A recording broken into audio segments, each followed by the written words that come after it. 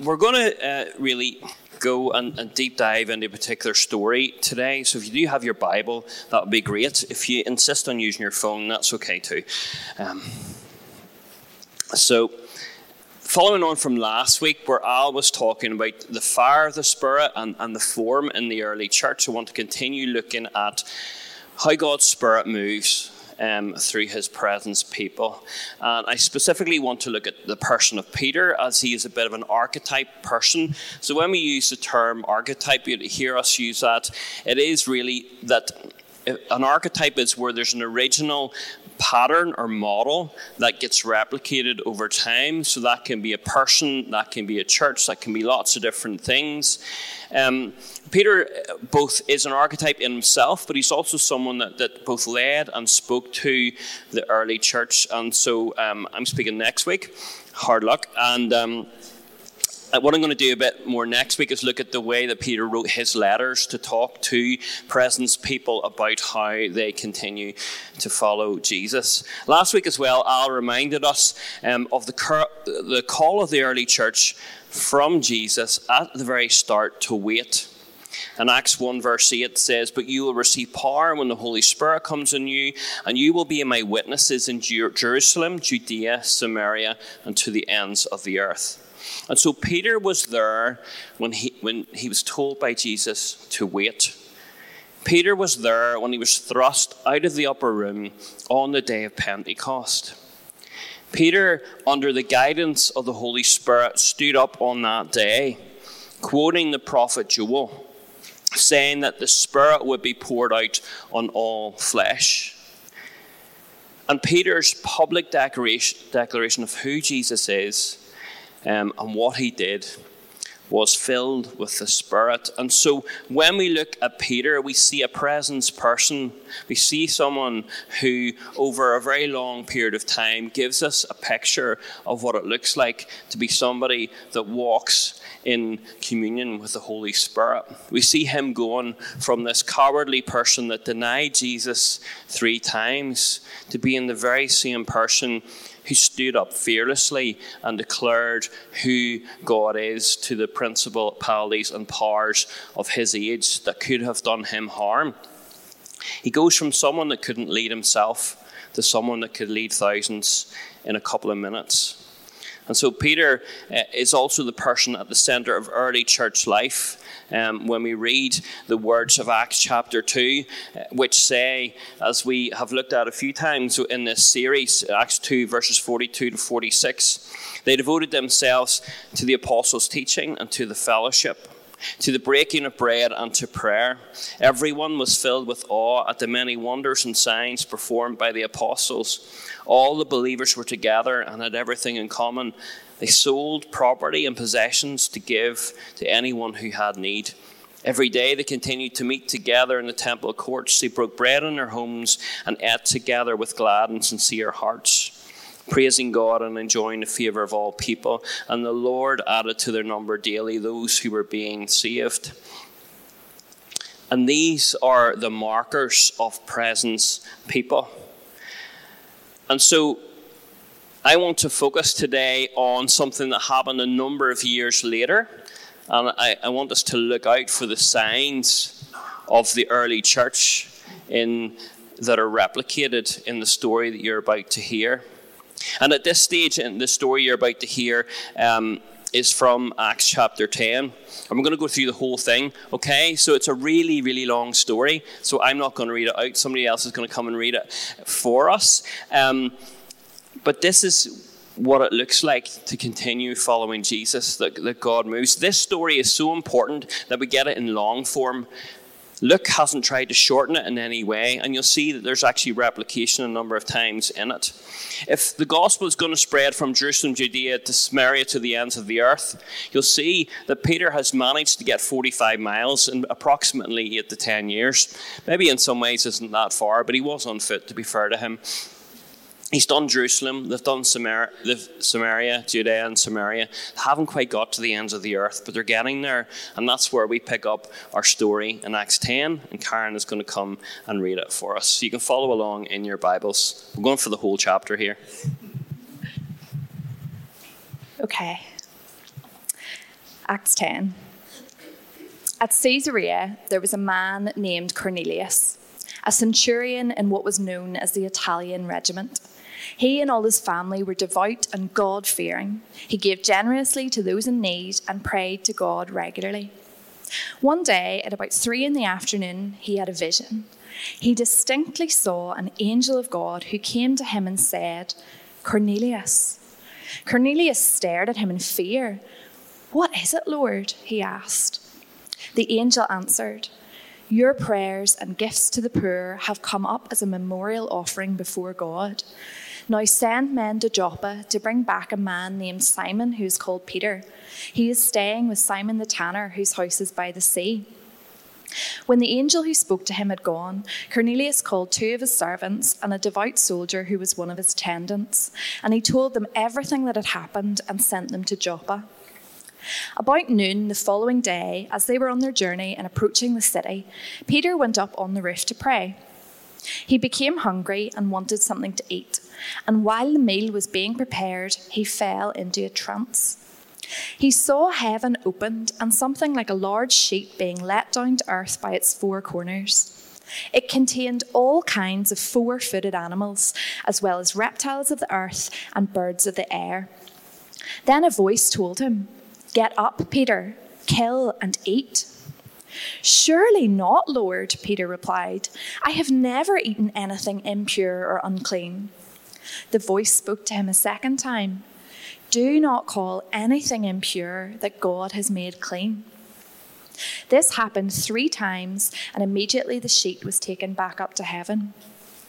While Peter was wondering about the meaning of the vision, the men sent by Cornelius found out where Simon's house was and stopped at the gate. They called out, asking if Simon, who was known as Peter, was staying there. While Peter was still thinking about the vision, the Spirit said to him, "Simon, 3 men are looking for you, so get up and go downstairs. Do not hesitate to go with them, for I have sent them." Peter went down and said to the men, "I'm the one you're looking for. Why have you come?" The men replied, "We have come from Cornelius the centurion. He is a righteous and God-fearing man who is respected by all the Jewish people. A holy angel told him to have you come to his house so that he could hear what you have to say." Then Peter invited the men into the house to be his guests. The next day, Peter started out with them, and some of the brothers from Joppa went along. The following day, he arrived in Caesarea. Cornelius was expecting them and had called together his relatives and close friends. As Peter entered the house, Cornelius met him and fell at his feet in reverence. But Peter made him get up. "Stand up," he said. "I am only a man myself." Talking with him, Peter went inside and found a large gathering of people. He said to them, "You are well aware that it is against our law for a Jew to associate with a Gentile or visit him. But God has shown me that I should not call any man impure or unclean. So when I was sent for, I came without raising any objection. May I ask why you sent for me?" Cornelius answered, 4 days ago, I was in my house praying at this hour, at 3 p.m. Suddenly, a man in shining clothes stood before me and said, "Cornelius, God has heard your prayer and remembered your gifts to the poor. Send to Joppa for Simon, who is called Peter. He is a guest in the home of Simon the tanner, who lives by the sea." So I sent for you immediately, and it was good of you to come. Now we are all here in the presence of God to listen to everything the Lord has commanded you to tell us. Then Peter began to speak. "I now realize how true it is that God does not show favoritism, but accepts men from every nation who fear him and do what is right. You know the message God sent to the people of Israel, telling the good news of peace through Jesus Christ, who is Lord of all. You know what has happened throughout Judea, beginning in Galilee after the baptism that John preached, how God anointed Jesus of Nazareth with the Holy Spirit and power, and how he went around doing good and healing all who were under the power of the devil, because God was with him. We are witnesses of everything he did in the country of the Jews and in Jerusalem. They killed him by hanging him on a tree, but God raised him from the dead on the third day and caused him to be seen. He was not seen by all the people, but by witnesses whom God had already chosen, by us who ate and drank with him after he rose from the dead. He commanded us to preach to the people and to testify that he is the one whom God appointed as judge of the living and the dead. All the prophets testify about him, that everyone who believes in him receives forgiveness of sins through his name. While Peter was still speaking these words, the Holy Spirit came on all who heard the message. The circumcised believers who had come with Peter were astonished that the gift of the Holy Spirit had been poured out even on the Gentiles, for they heard them speaking in tongues and praising God. Then Peter said, "Can anyone keep these people from being baptized with water? They have received the Holy Spirit just as we have." So he ordered that they be baptized in the name of Jesus Christ. Then they asked Peter to stay with them for a few days.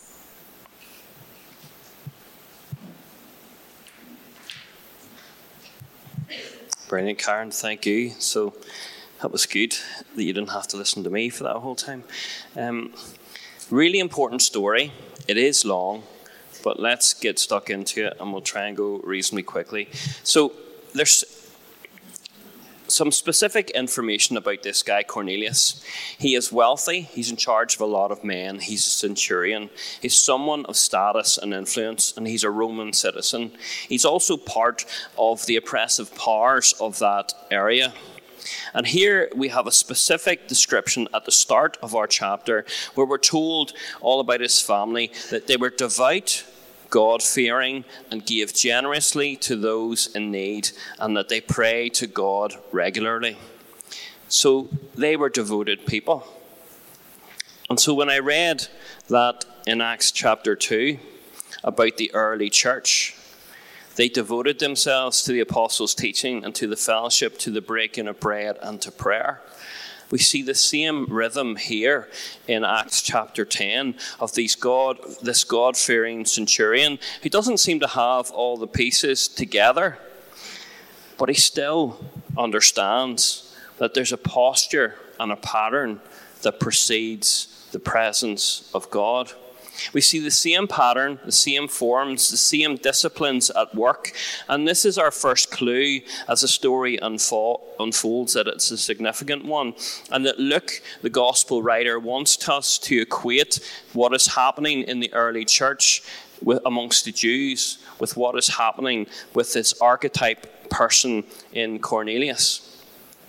You see, it's interesting to look at the fact that Cornelius is ignorant of all the facts of Jesus, but he's not ignorant of what a devoted life should look like. And his devotion captures the eye and the heart of God. And how much more can we who know about Jesus posture ourselves before God? No matter where we are in our knowledge of God, in order for us to be acceptable dwelling places of the Holy Spirit, could it be that actually our posture, like Cornelius, is really, really important? So let's read again, if you get your Bibles, to verses 3 to 23, just so we can actually go through this a bit. One day at about 3 p.m, he had a vision. He distinctly saw an angel of God who came to him and said, "Cornelius." Cornelius stared at him in fear. "What is it, Lord?" he answered. The angel asked, "Your prayers and gifts to the poor have come up as a memorial offering before God. Now send men to Joppa to bring back a man named Simon, who is called Peter. He is staying with Simon the tanner, whose house is by the sea." When the angel who spoke to him had gone, Cornelius called 2 of his servants and a devout soldier who was one of his attendants, and he told them everything that had happened, and he sent them to Joppa. And what we see in this from this man is that obedience overrides understanding. He doesn't know why, he doesn't know what this is about, but he decides straight away, I'm going to do this. I've heard a command from God. I'm going to respond immediately. And actually, this encounter with the centurion person should probably remind us of other encounters with centurions, and one in particular that Jesus had. And we find that in Luke chapter 7. So there's a centurion who has a servant who is sick, and he really cares for the servant, and he sends some of his other servants to Jesus to say, will you come and pray for my servant that he may be well? And then the centurion, who must have been a person of faith, sends another servant to stop Jesus along the road. And this is what we read in Luke 7. Lord, don't trouble yourself, for I do not deserve to have you come under my roof. That is why I do not even consider myself worthy for you to come to me. But say the word, and my servant will be healed. For I myself are a man under authority, with soldiers under me. I tell you this, one goes and he goes, and that one come and he comes. I say to my servant, do this, and he does it. When Jesus heard this, he was amazed, and turning to the crowd, he said, I tell you, I have not found such great faith in Israel. Then the men who had been sent returned to the house and found the servant well. You see, here we have another servant, or another centurion that understands authority and obeys, because he is someone in authority and someone under authority. And you see, these type of people, they trust the command structure, and that's what's really important when it comes to the military and his training. It helps him to recognize and respond to the situations, even though he doesn't have all the information. So our centurion in our story is a bit like the centurion in Jesus' story, which is written by the same author, by the way, in Luke, who understands what authority and command is all about.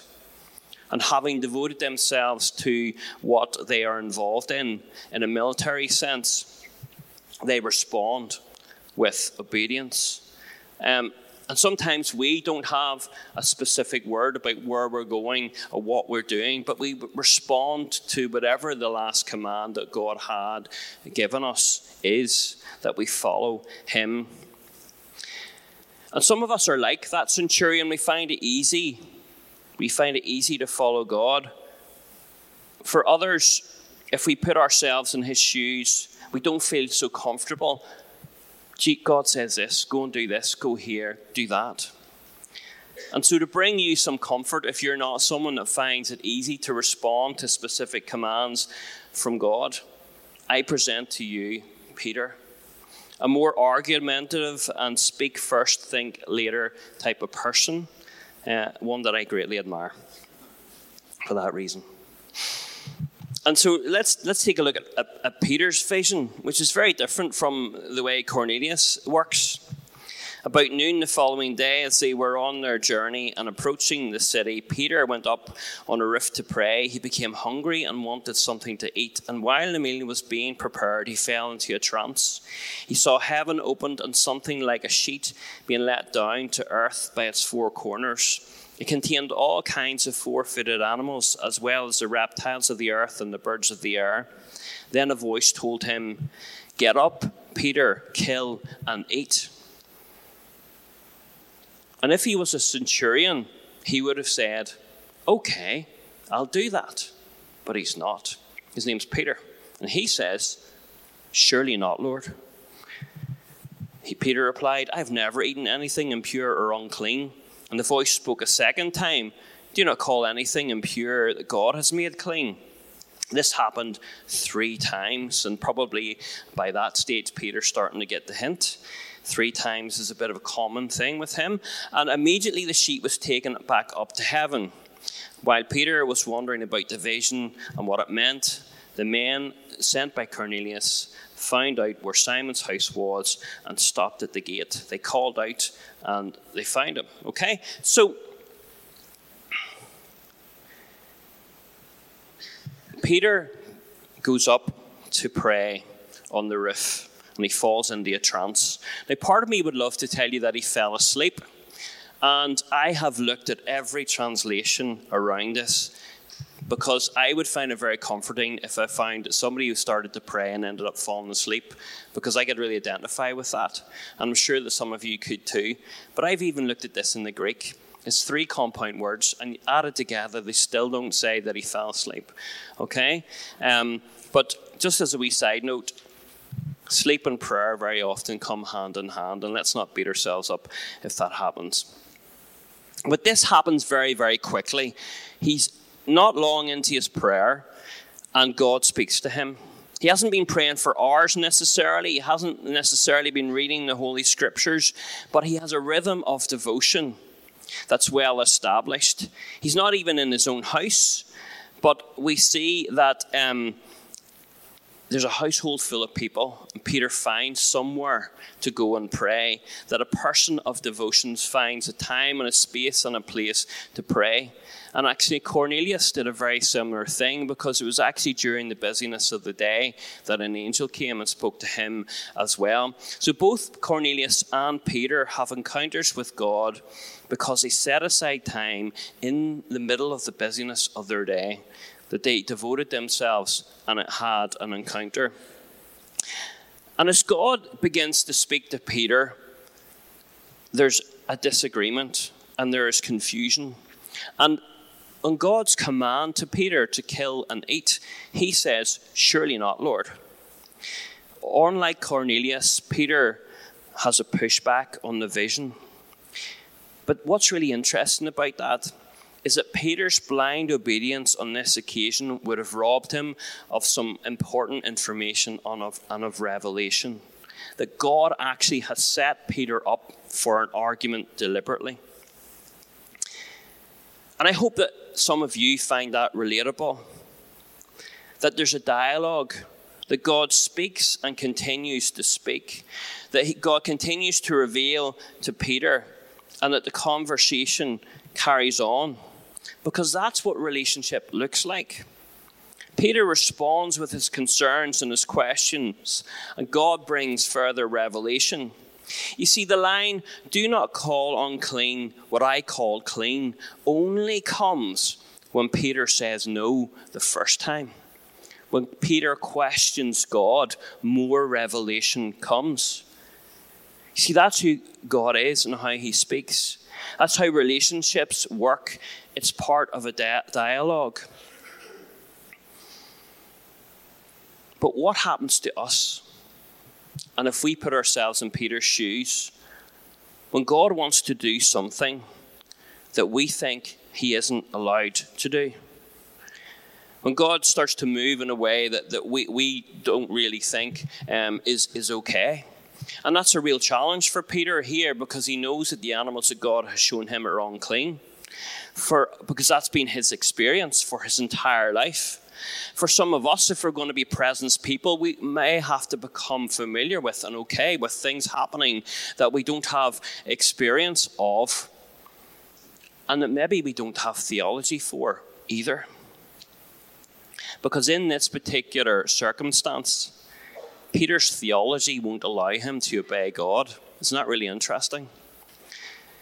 So a little example from my life is I've seen the Holy Spirit move in power in lots of different ways, and maybe you have too. But I remember the first time that I heard somebody laughing in the Spirit, and I thought, oh, hang on. I didn't know we were allowed to do that. Where is that in the Bible? But yet, if we heard it now, many of us have heard it so many times, somebody laughing in the Spirit, the joy of the Lord coming upon them, that would be okay about it. But the first time it happens, we're like, oh, I don't know if I'm allowed, if I agree with what God's doing there. So just have a think about how ridiculous that can be when we see God doing something that we don't like. Or worse still, when we see God using someone that we don't like or that we don't agree with. And if we're going to be devoted presence people, we need to be okay with what the Holy Spirit is doing and how he is moving. We need to be willing to be open to learning along the way. Because that's what happens in relationship. The more you get to know someone, the more revelation comes. Sometimes we're like Cornelius and we need to just listen and obey, and that's good. But sometimes we need to be more like Peter, and we need to challenge, and we need to converse, we need to dialogue with God. Sometimes God is deliberately setting us up for revelation when he does that. When he takes us out of our comfort zone, when he takes us out of what we know to another place so that we can learn something new. So it seems to be that God knew exactly how Peter was going to react in that moment when he first saw that vision. But he's inviting Peter, almost, go on, Peter, go on. Disagree with me, because I want to tell you something. I want to show you something. This is really, really important. But you see, God knows your personality. Some of you can't just accept everything that's thrown at you. Some of you have questions. Some of you, if you've actually tried to read the Bible, go, I don't know if I kind of agree with quite a lot of stuff in here. Or maybe you just overlook and move past that kind of stuff. And could it be that in our questioning, in our doubts, that God wants to work and move and speak and reveal himself? And so presence people cultivate relationship and journey with God, because relationship grows on the road. It grows on the journey. It grows as we follow him. And it's okay to question, because in your questioning, revelation comes, peace comes, breakthrough comes. But we too often forget that Christianity is about a relationship with the person of Jesus. And believe it or not, sometimes you can't find answers in here as to what God does in here and in here. But we have to trust and be led by the Spirit. So off Peter goes to Cornelius' house. And what we see is that revelation enacted leads to revolution. And in this story in the New Testament, because the revelation of the clean and unclean, that God has said, do not be called unclean, but I call clean, has to lead to something tangible.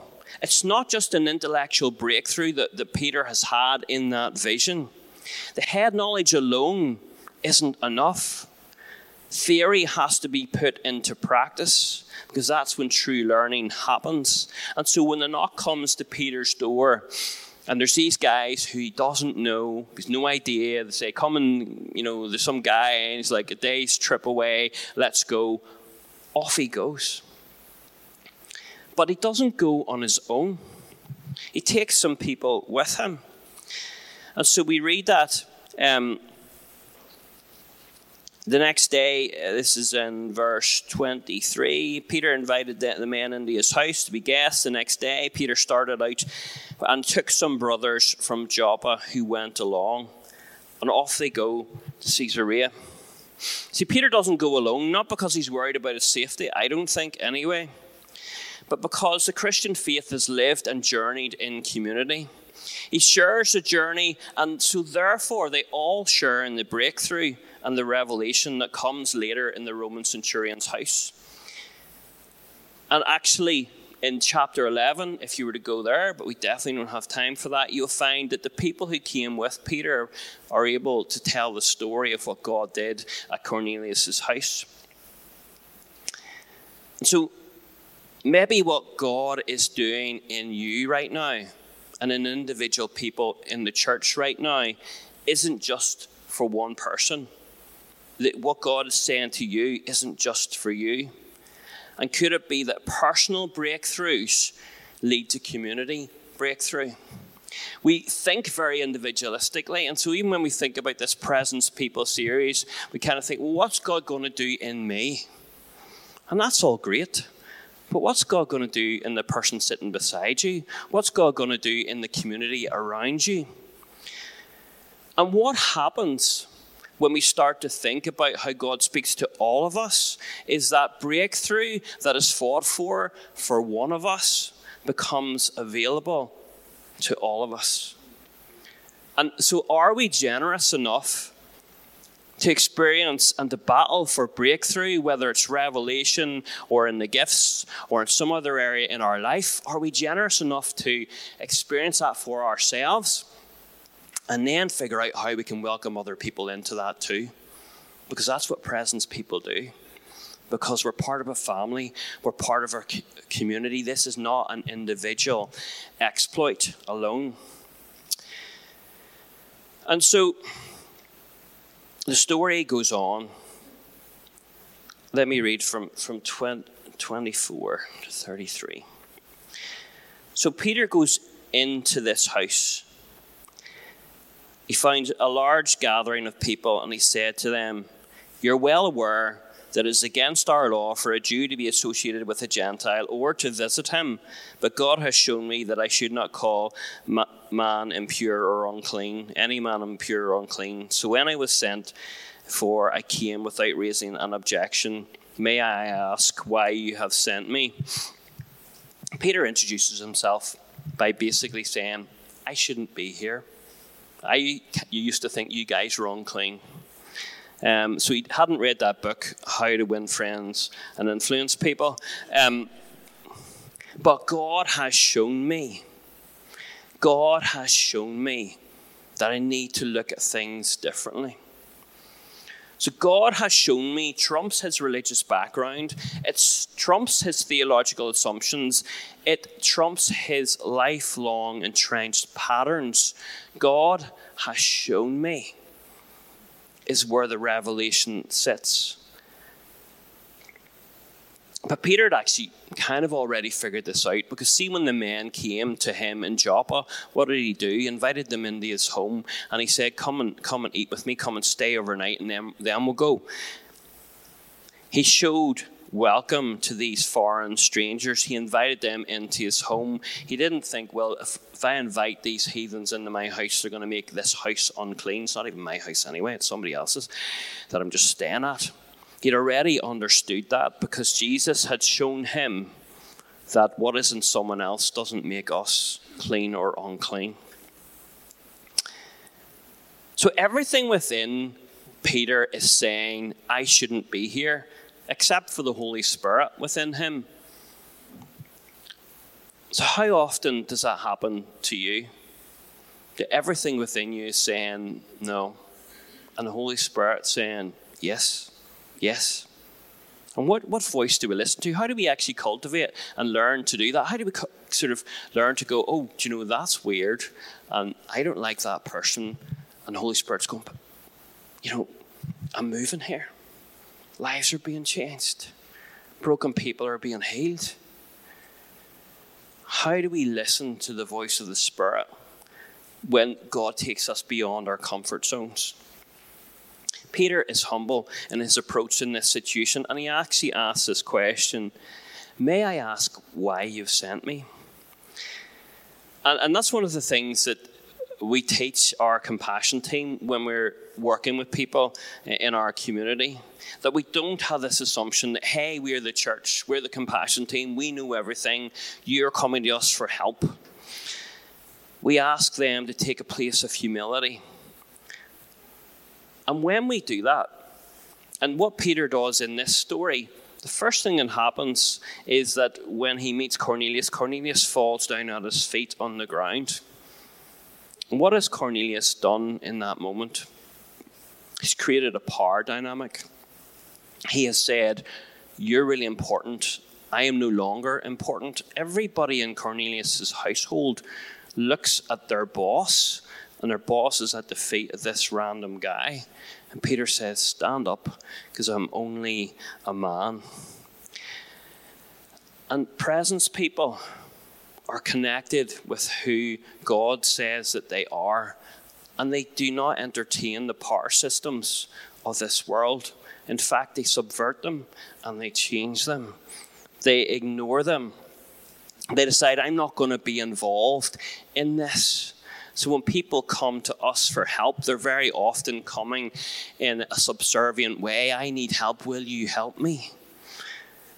And we need to learn to ask them what's really going on, to give them power of agency, to allow them to speak, to overcome the power systems that are there. So Peter listens to Cornelius, and he's like heard this vision a couple of times already. You heard it in that big long thing, and he hears what God has done and how this angel appeared to Cornelius.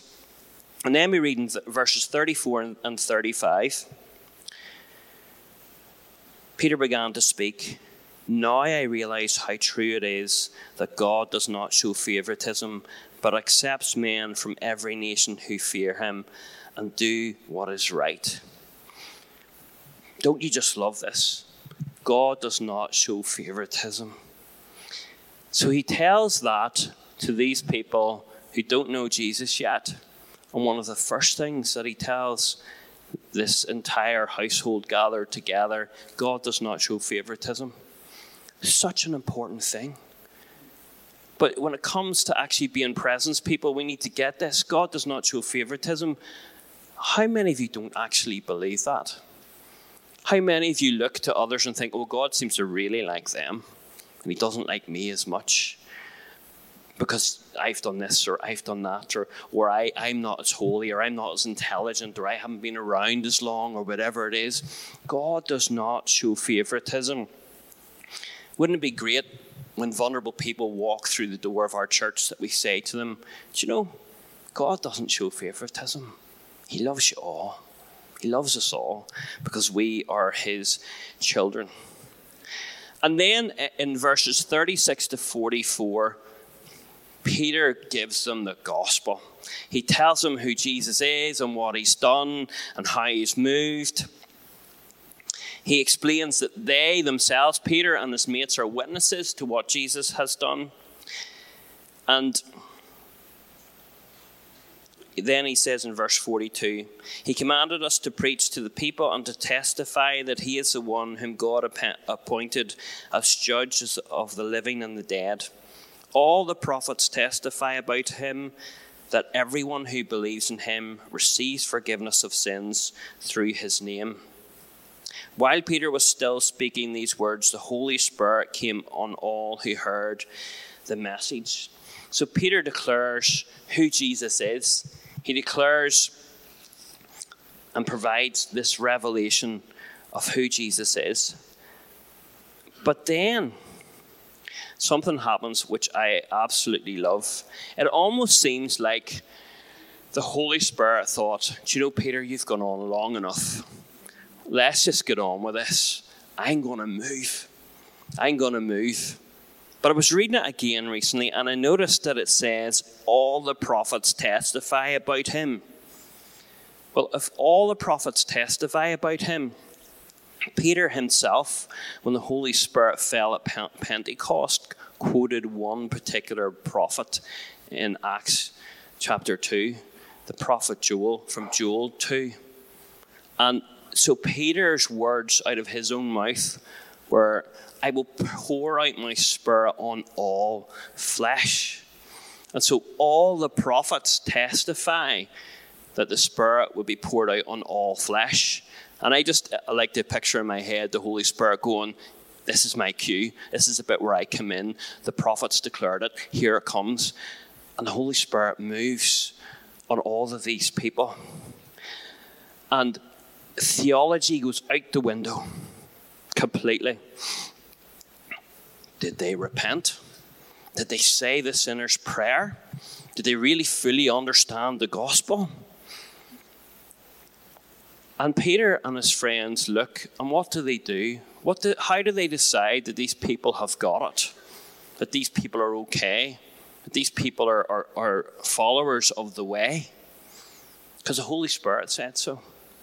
The Holy Spirit fell upon them and said, these are my people.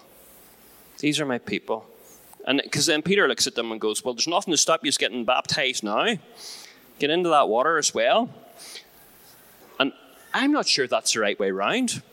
Theologically, are you allowed to do that? Are you allowed to get filled with the Spirit and then get baptized? Should you not get baptized in water first and then filled with the Holy Spirit? Surely that would be better or more right. But Luke is describing this pivotal moment for the church. But you know what?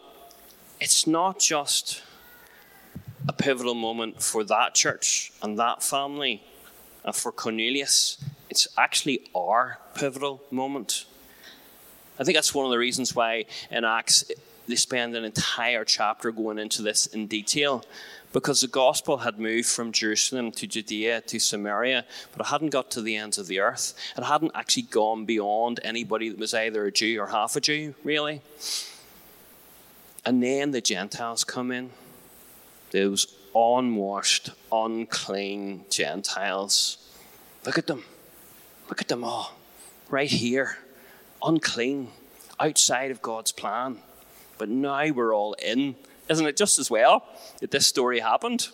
Or we'd still be out, potentially. And the Holy Spirit said, this is all right. This is good. And when Peter and his friends, the story of this got back to Jerusalem before they did, because when they get back, they're in trouble.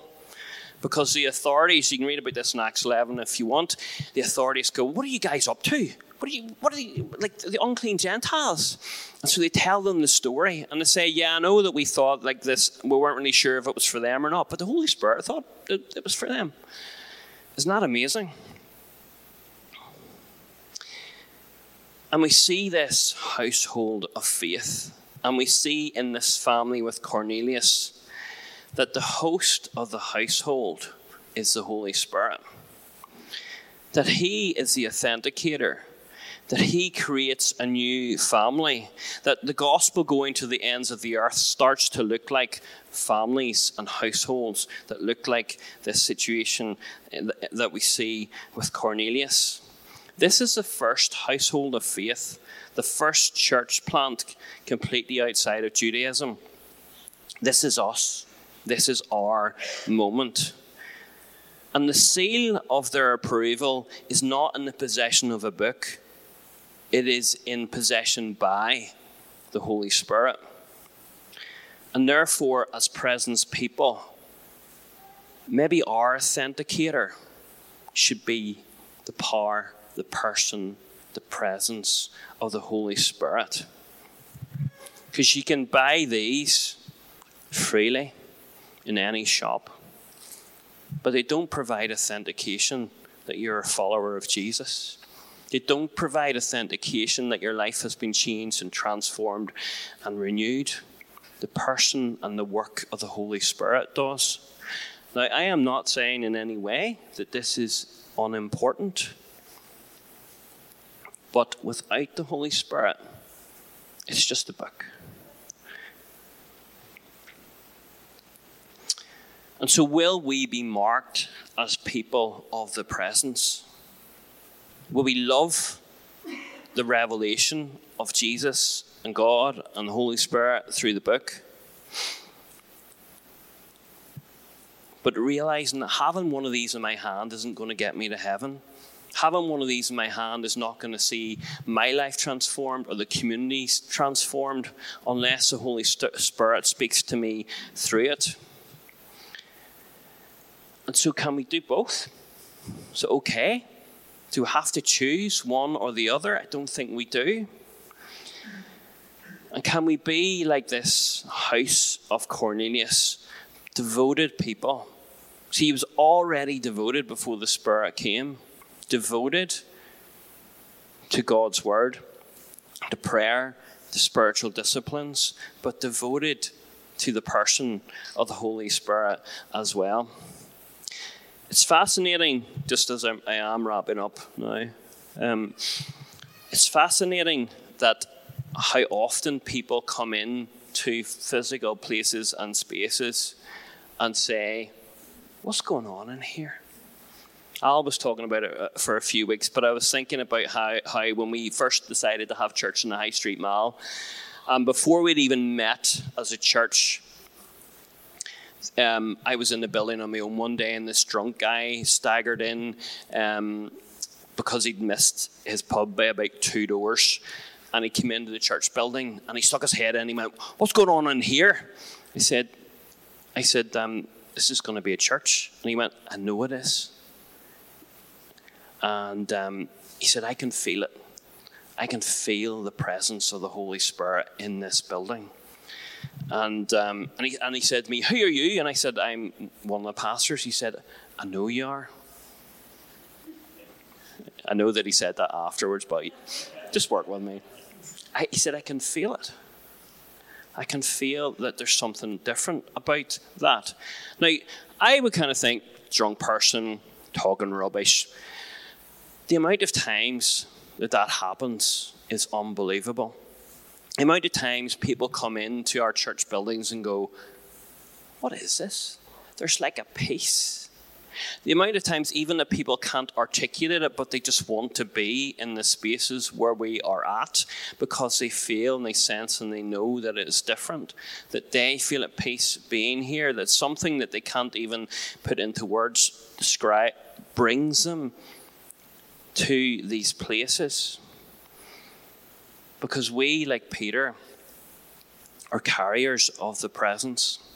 There's this lovely bit in Acts where Peter and the Holy Spirit have a wee chat about that they should go immediately with the guys who are coming to the door. Peter's like, the Holy Spirit said to me, we should go immediately with these guys, and off we go.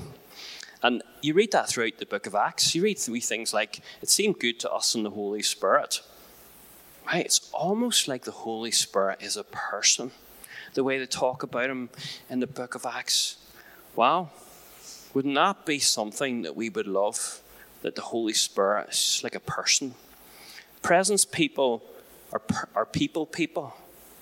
The Holy Spirit is not a person in the same way, obviously, but he is Father, Son, Holy Spirit person. So let's go after the presence of the Holy Spirit as a person, not just as a feeling, not just as an experience, but as a person.